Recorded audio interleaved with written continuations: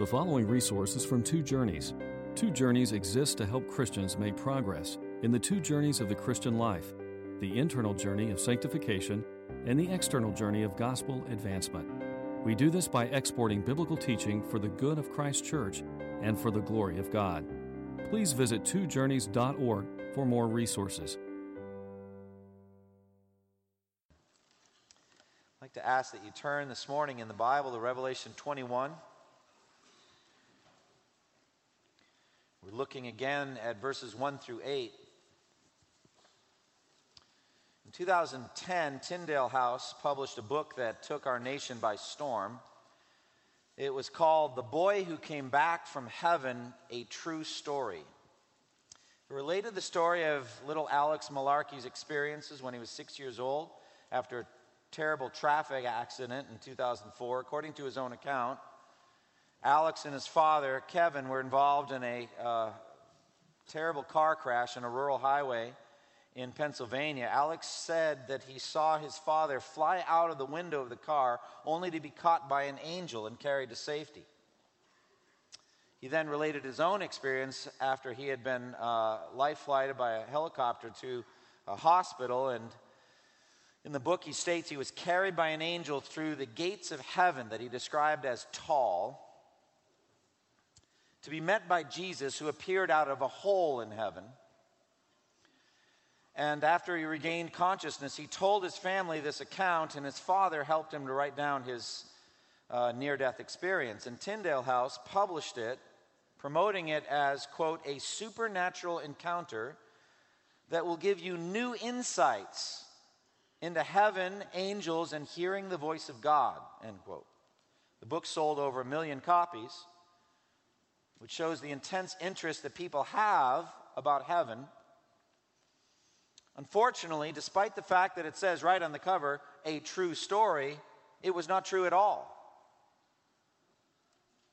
In the year 2012, Alex described it as one of the most deceptive books ever published. Talking about his own book. Alex wrote in a confession of sorts, I did not die, I did not go to heaven. I said I went to heaven because I thought it would get me attention.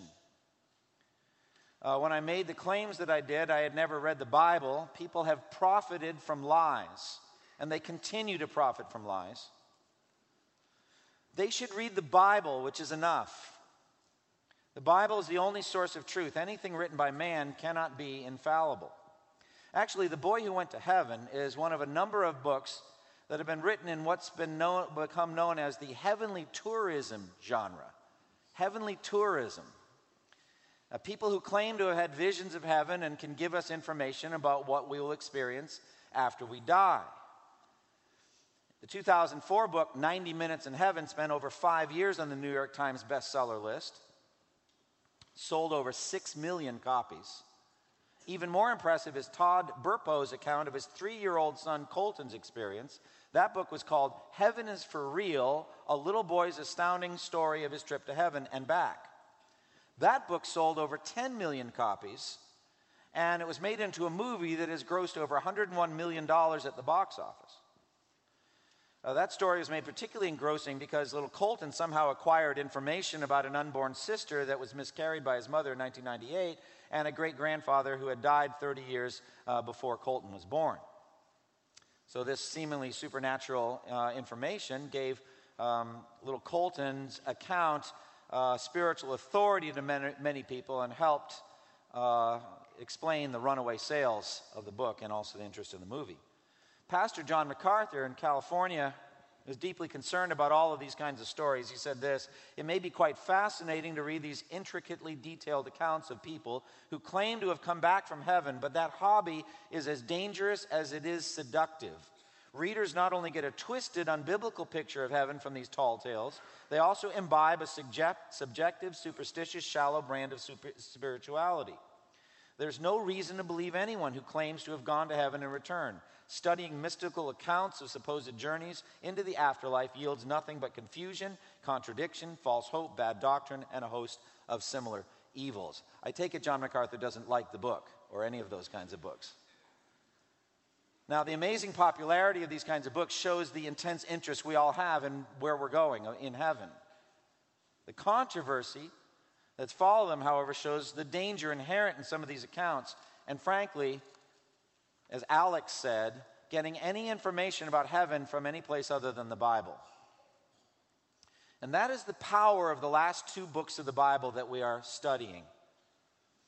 In the book of Revelation, the Apostle John records his spiritual visions that God gave him through the power of the Holy Spirit, in which he ascended in the Spirit into the heavenly realms and saw visions of heaven and predictions of the future. The book of Revelation begins with these words in Revelation 1 and 2, the revelation of Jesus Christ, which God gave him to show his servants what must soon take place. He made it known by sending his angel to his servant John, who testifies to everything he saw. And then a few chapters later in Revelation 4, John writes, after this I looked, and there before me was a door standing open in heaven. And the voice that I'd first heard speaking to me like a trumpet said, come up here, and I will show you what must take place after this. At once I was in the Spirit, and there before me was a throne in heaven with someone seated on it. Now, both of these verses say that John was given a revelation from God of the future and of the heavenly realms. As we come to Revelation 21 and 22, we come to the final visions that God gave to John on the island of Patmos. Indeed, the final visions of the Bible, visions of the heavenly world to which Christians are going. And they are visions that God commanded John to write down for us to read. Look again at verse 5. He who is seated on the throne said, I am making everything new. And then he said, write this down, for these words are trustworthy and true. So the words committed to the Apostle John are trustworthy. In other words, you can build your life on these words. You can build the hopes of your soul on these words. They're trustworthy and they're true. They're not lies. They're not deceptions. They're actually true. And John was commanded through the Holy Spirit to write them down for us, for the generations that would come, 20 centuries of Christians that would read these accounts. In being given this responsibility, God dealt differently with John than he did with the Apostle Paul. In 2 Corinthians chapter 12, the Apostle Paul said this, speaking of himself, I know a man in Christ who 14 years ago was caught up to the third heaven. Whether it was in the body or out of the body, I do not know, but God knows. And I know that this man, whether in the body or apart from the body, I do not know, but God knows, was caught up to paradise. He heard inexpressible things, things that man is not permitted to tell. You hear the two things that Paul says about what he saw when he was caught up to the third heaven. They're inexpressible. In other words, you can't put them accurately into words. And then man is not permitted to tell what I saw, what I heard. So he wasn't even allowed to try to put them into words. God had planned to entrust that responsibility to John perhaps many decades later. Whatever you may think about the heavenly tourism books, you may agree with John MacArthur or disagree. You may enjoy reading them. But this book of Revelation, and specifically the last two chapters, are the only God-approved, Spirit-inspired description of the magnificent future world to which we Christians are going. And they are worthy of our careful study because they are trustworthy and they are true. Now, I was right in the middle of this sermon last week. You may have noticed it was the same text that was read. It's going to be read again next week. I'm going to focus next week specifically on verse 4. Because verse 4 is so magnificent that I'm going to just mention it in passing. And I want to just draw out for you the full implications of the world to which we are going, where there will be no more death or mourning or crying or pain. Next week I want to pull that out. I'll talk about it some this week, but next week I just want to swim in that verse and try to understand what that's going to mean for us. But let's have a little bit of review. God has commanded us, as I said last week, to meditate on heaven. We are commanded to fill our minds and our hearts with things above and things to come. Not on earthly things. For we Christians died, and our life is now hidden with Christ in God when Christ, who is our life, appears in the future. When he appears, then we also will appear with him in glory. So we are to fill our minds and our hearts with heavenly meditations. We also noted last week, the greater our suffering, the sweeter will be our meditations in heaven. Jesus said in Matthew 5, "Blessed are you when people insult you and persecute you and falsely say all kinds of evil against you because of me. Rejoice and be glad, because great is your reward in heaven. For in the same way they persecuted the prophets who were before you." So we know that our brothers and sisters in restricted countries are suffering for the gospel, and they are, some of them, incarcerated for their faith. They're in prison. We're supposed to remember them, according to the book of Hebrews, as if we were in prison with them. And one of the number one things you should do to pray for the persecuted church is pray that God would give them robust meditations on their heavenly life, on their heavenly rewards. As Jesus said, rejoice and be glad when you're going through suffering for my name. We noted that our present affluent, comfortable life makes meditation on heaven not as sweet and not as urgent. We should just note that. I also noted the benefits of meditating on heaven. A strong yearning for heaven does many things for us. First of all, it proves where your treasure is. Where your treasure is, there your heart will be also.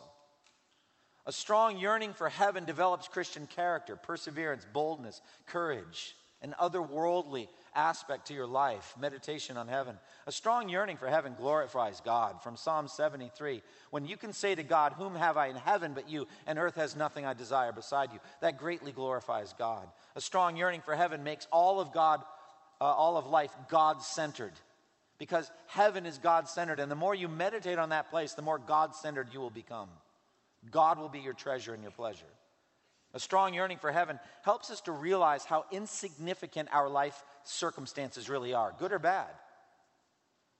It tends to shrink into insignificance some of the accolades and rewards and treasures of this life, and also the sufferings that we go through. And so we are able to meditate on the sufferings, as Paul would say, not even worth comparing with the glory that will be revealed in us, as light and momentary compared to eternity.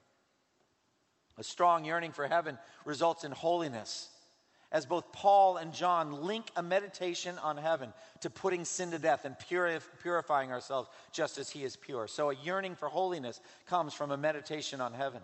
A strong yearning for holiness drives missions and evangelism. It drives us to live otherworldly lives, not caring what we get in this life. It enables people to leave behind the comforts of America and this lifestyle and go to places that they know are not going to be as comfortable, actually where they might be actively persecuted because they're living for heaven. Also, our hope in heaven is very attractive to people who are without hope and without God in the world. It just drives the external journey, a meditation on heaven. And it enables us to vigorously serve God right to the end, because we know that our labor in the Lord is not in vain. So says Paul in 1 Corinthians 15:58. So we looked at the benefits of that. And then we got into the details of the text last week. Beginning at verse 1, "Then I saw a new heaven and a new earth, for the first heaven and the first earth had passed away." And so we talked about the fact that the Bible somewhat comes full circle. It begins in Genesis 1:1, "In the beginning, God created the heavens and the earth."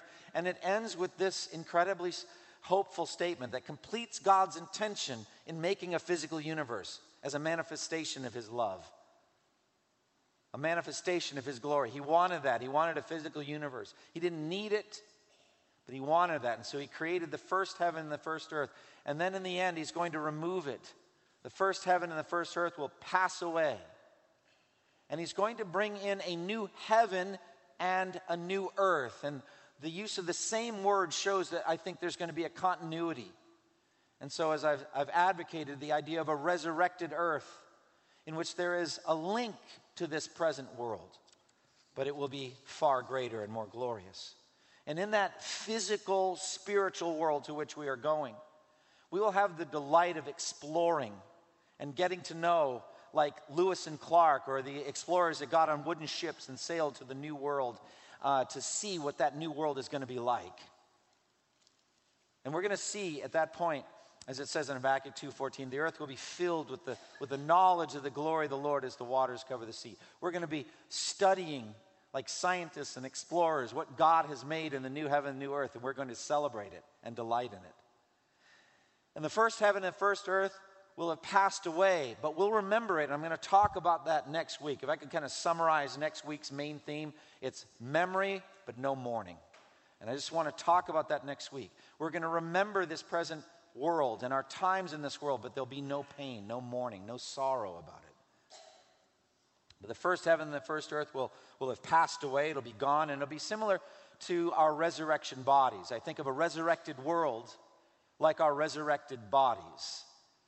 And so remember, we looked at 1 Corinthians 15, and you just need to understand you will have a resurrection body and live in a physical resurrected world in that resurrected body. So they really go together. Flesh and blood cannot inherit the kingdom of God, Paul says in 1 Corinthians 15. We have to have resurrection bodies to be in that perfect world. And so the resurrection body is described. The body that is sown, the mortal body, is perishable. It is raised imperishable. It is sown, he said, in dishonor. It is raised in glory. It is sown in weakness. It is raised in power. It is sown a natural body. It is raised a spiritual body. Imperishable, glorious, powerful, spiritual. That's your resurrection body. And I think the resurrected world will be like that. And we're going to be walking in our resurrection bodies on this resurrected earth. You'll feel resurrected soil with your resurrected feet, whatever that means. And you're going to enjoy doing that. Randy Alcorn, in his book Heaven, just loves to speculate or use his imagination on what that new world is going to be like, as long as the imagination is based on Scripture. And he talks about how it's going to be like home, only different, only better. It's going to be like what we've known in this world. And he cites verse 10. Look ahead at verse 10, Revelation 21:10. He carried me away in the Spirit to a mountain great and high. So you can imagine John in his vision is on this lofty, grand, and glorious mountain. And he showed me the holy city, Jerusalem, coming down out of heaven from God.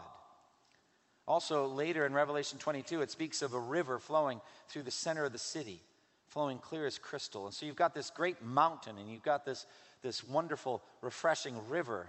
And so at that point, Randy Alcorn goes on a flight of fancy imaginations of what it's going to be like. But it's such an incredible thing. We start to imagine what God could do with mountains and rivers in the new earth. And so Alcorn uses the logic of progression. Our resurrection bodies will be like our physical bodies, only better. It will be expanded capabilities. Alcorn writes this about the new earth. He said, everything God tells us suggests we will look back at the present earth and conclude, creatively speaking, I love this, God was just warming up and getting started with this present earth. Look at God's track record in creating natural wonders in this universe. For example, on Mars, the volcano Olympus Mons rises, listen to this, 79,000 feet from the surface of Mars. 79,000. Mount Everest is 29,000 feet high. That's almost 3 times taller than Mount Everest. The base of Olympus Mons on Mars is 370 miles across and would cover the entire state of Nebraska. That's a big mountain. The Valles Marineris is a vast canyon on the surface of Mars. Listen to this. It stretches 1/6 the way around Mars, 2,800 miles long. One canyon. That's about the distance from the Atlantic to the Pacific across the United States. And it's 370 miles wide and 4.5 miles deep. Hundreds of our Grand Canyons would fit inside that one canyon. And that's Mars. So he's not advocating, Alcorn's not advocating traveling to Mars. He's not saying that. He's just saying, look at what God has done in this present decaying universe. He says the new earth may have far more spectacular features than that. The new earth's waterfalls may dwarf the Niagara Falls we now know. We may find rock formations more spectacular than Yosemite's or than the Alps or the Karakoram Mountains or the Himalayan mountains. Forests deeper and richer than the Pacific Northwest or the Amazonian rainforest. We also know there won't be any decay or bondage, suffering, decay that the present nature has, so we could imagine that there wouldn't be natural disasters that torment the planet now, such as earthquakes, hurricanes, volcanic eruptions, mudslides, floods, droughts, or any such thing that would destroy the beauty and the harmony, the peacefulness of the future world. The text says, no longer will there be any sea. There's no longer any sea. We discussed that last time, briefly. And as I said, whether you're fine with that or not, what will be, will be. But whatever God makes will be spectacular and majestic and beautiful, breathtaking. Now in verse 2, we have the New Jerusalem descending from God. I saw the holy city, the New Jerusalem, coming down out of heaven from God, prepared as a bride beautifully dressed for her husband. This is the capital city of God's eternal empire. There will be both glorious world and a radiant city. So we can imagine both nature and city, both rural and urban in the new heaven, new earth, the New Jerusalem. And that's the very thing that's promised to the believers in the Old Testament, in Hebrews 11:16. It says, all these were still living by faith when they died. And they died longing for a better country, a heavenly one. Therefore, God is not ashamed to be called their God, for he has prepared a city for them. A heavenly country and a glorious city. So you get both, the new heaven, new earth, and the New Jerusalem. So the country, as we've said, implies a world to explore. Vast, spacious, teeming with life, scenic vistas, lakes, rivers, hills, forests, fields, mountains, spectacular scenery, vast open spaces. The city, on the other hand, implies a concentration of population. It implies shared experiences. It implies relationship. It implies society and culture, fellowship, creativity, the arts. Think about architecture and music and art and all these things that are displays of us being created in the image of God. Now, the New Jerusalem, it says, will descend from heaven, already constructed by the hand of God. But it seems that not only has God gotten the bride ready, but she has gotten herself ready. So we can well imagine our labors in this world help get the New Jerusalem glorious and beautiful. And so we can well imagine in the next world, our labors will be welcome. And we will be working in the new heaven and the new earth. Now, the word Jerusalem, again, implies continuity but difference. The word Jerusalem was so evocative and powerful for the Jews. The old Jerusalem was the city of David. It was the center of Jewish life, the center of Jewish culture and religion and hopes. But it was also corrupted by idolatry. It was corrupted by wickedness. It had to be redeemed by the blood of Christ. This New Jerusalem is perfectly pure. The perfection of the Old Testament purpose, especially the place where God dwells in glory in the midst of his people. The New Jerusalem is therefore both a city, which is a place, and a people. So these images just kind of melt together. The church of Jesus Christ, the bride of Christ, is the New Jerusalem. But we, having resurrection bodies, will have to dwell somewhere. In my Father's house are many rooms. If it were not so, I would have told you, I'm going there to prepare a place for you. And so we need a location. And so here the image is of a wedding day, a bride beautifully dressed for her husband. She's radiantly beautiful. She's made ready for her wedding day. She's coming down out of heaven ready. She is gloriously adorned and dressed and ready for her bridegroom. Radiantly beautiful. And she's been labored on by Christ for centuries of redemptive history. All of the evangelism and the discipleship, all of the pastoral ministry and the ministry of spiritual gifts by gifted men and women who teach the Word of God, and the gifts of administration and of prayer and faith, all of those spiritual gifts were together to make her radiant and beautiful, to get her ready for her wedding day. Just as Paul says to husbands in Ephesians 5, husbands, love your wives, just as Christ loved the church and gave himself up for her to make her holy. To make her holy. Cleansing her by the washing with water through the word, in order that he might present her to himself as a radiant church without stain or wrinkle or any other blemish, holy and blameless.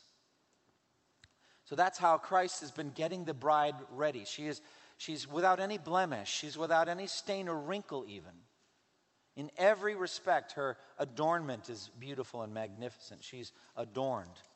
Cosmeo is the Greek word, a sense of the cosmetic, the beauty of her visage and her dress, just glorious and ready. And the image of marriage is a powerful Old Testament image, how God had married Israel.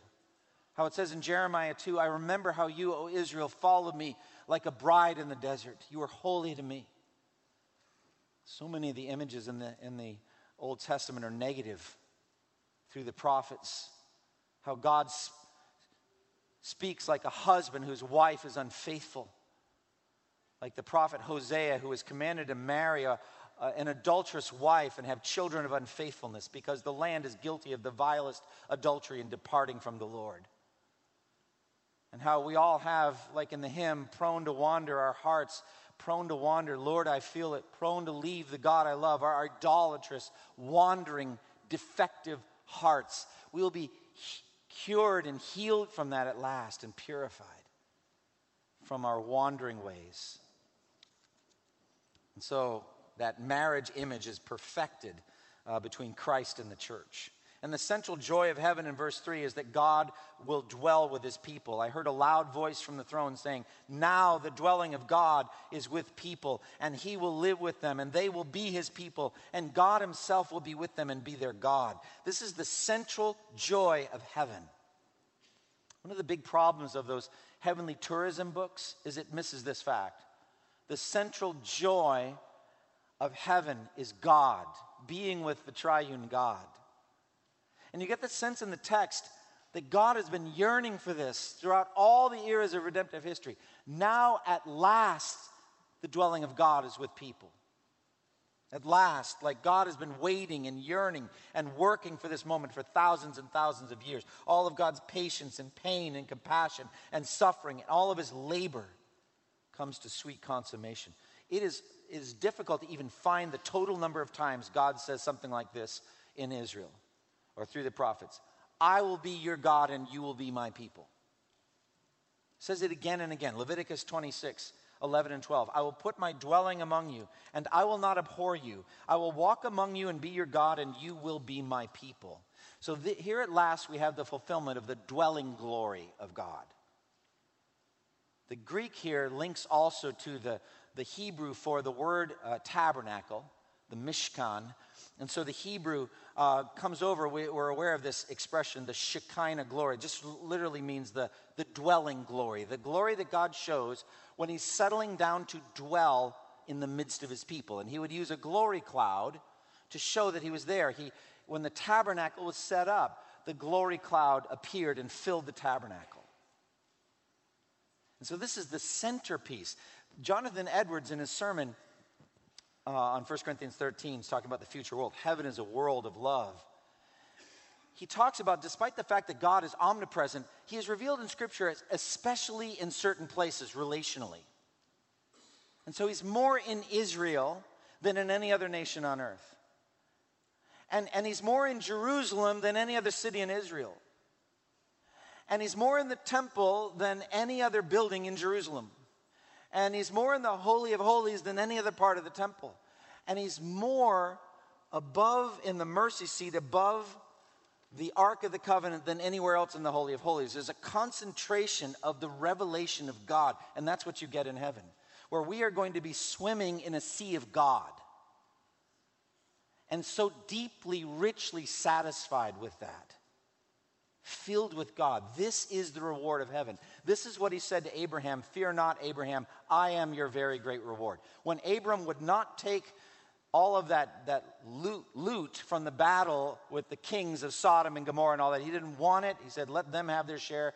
He didn't want it. He didn't want the gold and silver from Sodom and Gomorrah. And God appeared to him in a vision, I think effectively saying to Abraham, well done. Fear not, I am your very great reward. And that's what we're going to... And what's really amazing about all this, I can understand, the more I learn about God, the more I understand how glorious that's going to be, why I would want to be with God. But why does he want to be with me? Why does he want to be with all of you? Why does he want to be with us? We are so sinful. We are so weak, so insignificant, so corrupted. But God doesn't see it that way. He yearns to have fellowship with us, just like Jesus said to his squabbling apostles when they're arguing that night before he was crucified about which of them was the greatest. And he says to them, I have earnestly desired to eat this final meal with you before I suffer. It's just incomprehensible to me, but that's the way he is. He wants to be with us. So to some degree, we are his heritage and he is ours. Now, other joys of heaven are lesser than this, but they're worth discussing. Begin at verse 4, but we'll continue this next week. Look at verse 4. He will wipe every tear from their eyes. There'll be no more death or mourning or crying or pain, for the old order of things has passed away. This is the intimacy of, you can imagine, Christ's own hand wiping your tears away. The intimacy of that, the tenderness of that. We'll talk more about the tears that we have wept, but there's so many different reasons for tears. All of the grief and suffering and pain that we've gone through, those days will be over. For me personally, the hardest thing in my life is my own sin. That's the thing that causes the greatest regret in my life. And it causes me tears of sorrow over my own sinfulness, many, many times. And to have Jesus actually wipe those tears away and say, we're not going to weep or mourn over that anymore. It's hard to even imagine how sweet that's going to be. Sometimes I think it's helpful to link it together with, I think, an appropriate understanding of Judgment Day. I do not include verse 4 and its beautiful promises over Judgment Day like a canopy. I think Judgment Day is going to be hard. I think it's going to be a day of darkness and sorrow. It's going to be difficult to give Christ an account for everything done in the body, whether good or bad. It's going to be difficult for you to give an account for every careless word that you've spoken. And some people believe you won't. I don't know why they think this. They bring in Romans 8:1 that says, there's therefore now no condemnation for those who are in Christ Jesus. I just don't think that giving Jesus an account is the same as condemnation. Condemnation is the lake of fire, which we're going to talk about in a moment. That's what condemnation is. He's not going to say to you on the basis of any of your sins, if you're a Christian, depart from me, you who are cursed, into the eternal fire prepared for the devil and his angels. You will not be condemned, but you will give him an account. Because the scripture says it plainly. We must all appear before the judgment seat of Christ, that each one may receive what is due him for the things done in the body, whether good or bad. 2 Corinthians 5:10. I imagine that that's going to be difficult. So also 1 Corinthians chapter 3 says that God is going to test the body of our works to see if they are worthy of reward. And so it says in 1 Corinthians 3, if any man builds on that foundation, the foundation of Christ, using gold, silver, costly stones, wood, hay, or straw, his work will be shown for what it is. For the day will bring it to light. It will be revealed with fire, and the fire will test the quality of each one's work. If what he has built survives, he will receive his reward. If it is burned up, he will suffer loss. Meditate on that. If your works are burned up, you will suffer loss. That will be difficult. But I confine the emotional reaction to that difficulty to Judgment Day, not beyond. And so when all of your faithless works and your sins of omission and commission and all of that is tested, and the wood, hay, straw burns up and it's gone. And then the gold, silver, costly stones, those actions that you did for the glory of God and that you did out of a heart of love and that you did by faith, however imperfect all those, they will be purified by fire and you'll be rewarded for those works. I can imagine some tears on that day. I can imagine tears of regret. I didn't live like I should have, God. I wasted opportunities.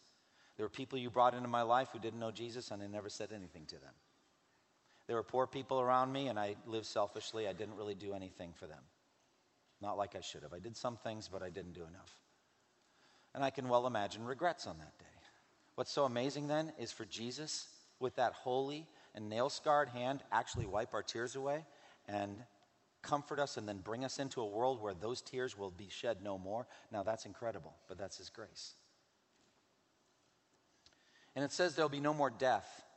Death is the final enemy. The last enemy to be destroyed is death. Verse 1 Corinthians 15:26. All the destruction and sorrow and fear and anxiety and intense loss and pain caused by death will end forever. We're going to live forever and ever. And beyond just that we will not die, what that means is our relationships are eternal. We're never going to say goodbye anymore to people. And we're not going to age. You're not going to reach your prime after about 10,000 years and then there's a long, slow decline. That would be a long decline, eternity. But that's not going to happen. The body that is raised is going to be raised in power and in glory. And there's no decline. There's no death. No funerals. And he said no mourning and no crying. So I look at mourning being the psychological, emotional, mental state, and then the crying, the action that flows from it. We'll talk all about that more next week.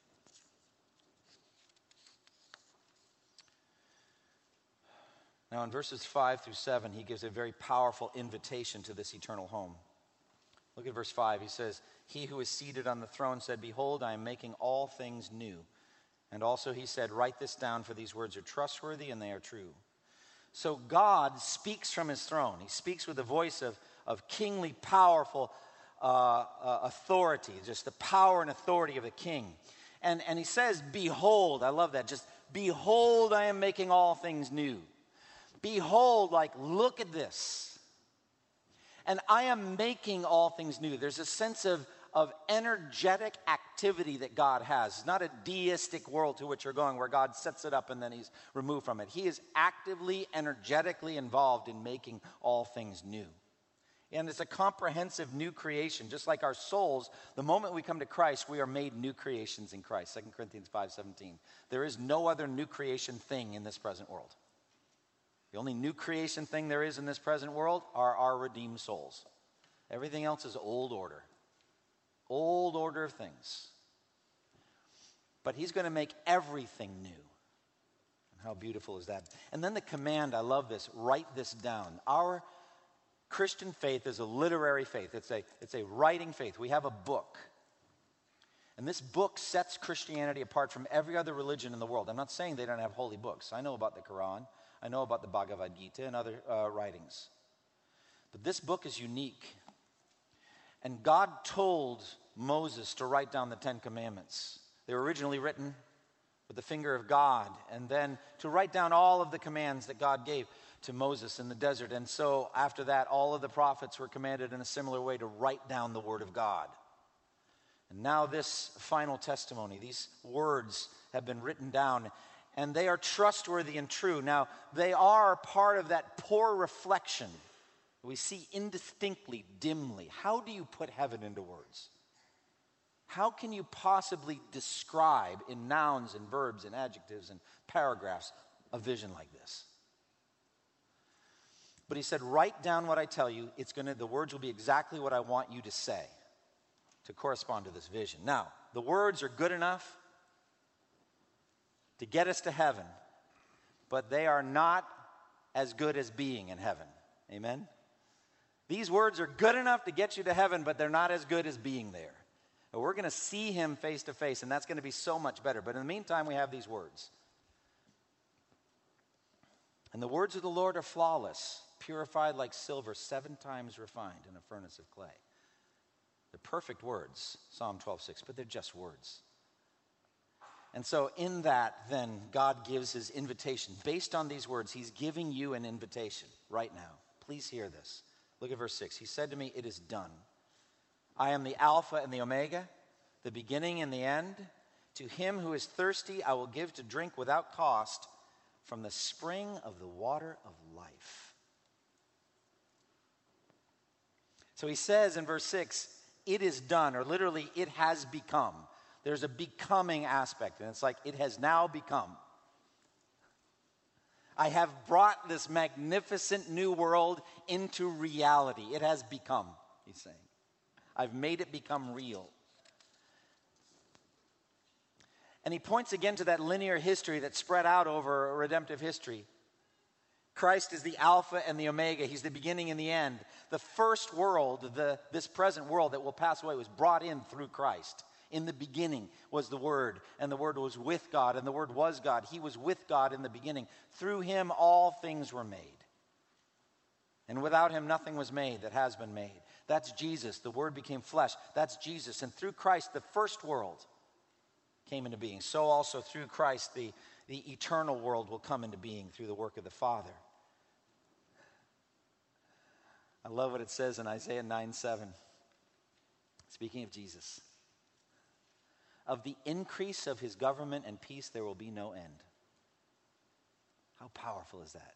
"He will reign on David's throne and over his kingdom, establishing and upholding it with justice and righteousness from that time on and forever.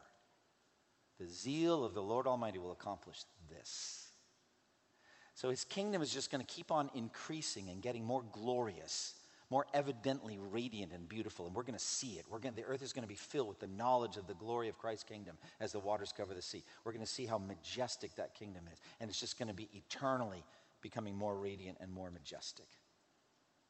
And God wants you to enter that place. He wants you. He's inviting you to enter it now by faith. You can enter the kingdom of God now, and then later, when the time comes, you will enter it along with your brothers and sisters. So he's inviting you. Look at verse 6. To him who is thirsty, I will give to drink water without cost from the spring of the water of life. So you have to ask, are you thirsty for this? Does this line up with what you want? Are you thirsty? The image of thirst. Think about the thirstiest you've ever been in your life. Some hazy, hot, humid day, and you're working outside, and you haven't had enough to drink, and you're just parched. You're thirsty. Or you can imagine someone crawling through a desert, desperate to get to an oasis, and then sees one and somehow gets to it and starts to drink because water is life to that person. Are you thirsty? Do you say, I'm thirsty to be there? I'm thirsty to be in a perfect world like that. I am so thirsty to be done with sin. I am so thirsty to never sin again and to be around no one else that ever sins again either. I'm thirsty for that. I'm hungering and thirsting for righteousness. I'm thirsting for God. I want to see God. That's what I want. As the deer pants for streams of water, so my soul thirsts for you. I'm thirsty for you, O God. And Jesus said in John 6, whoever comes to me will never be hungry, and whoever believes in me will never be thirsty. You're going to come to a place of perfect satisfaction. You're going to be so refreshed in Jesus in heaven. So are you thirsty for that? Are you thirsty for the forgiveness of your sins? Do you yearn to have God say to you, all of your sins are forgiven through faith in Christ? Are you thirsty for that? Are you thirsty to be reconciled to God and to be in a right relationship with God? Are you thirsty to be in the new heaven, new earth, where there's no more death, mourning, crying, or pain? Then come and drink. It's offered freely, without cost, as it says in Isaiah 55, verse 1. Come, all you who are thirsty, come to the waters. And you who have no money, come buy and eat, without money and without price.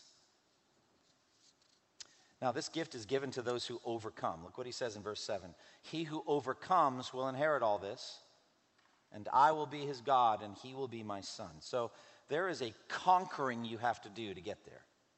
You have to overcome something to get there. Now, first and foremost, hear this text. 1 John 5, verse 4, it says, everyone who is born of God, born again, overcomes the world. And then he says, this is the victory that has overcome the world, even our faith. So faith in Jesus is the victory that overcomes the world. You have to overcome all that the world, the flesh, and the devil want to do to your soul just to believe in Jesus. Just to come to saving faith in Christ. But then having come to saving faith in Christ, you then have to fight the good fight of faith. You have to fight indwelling sin by the power of the Holy Spirit.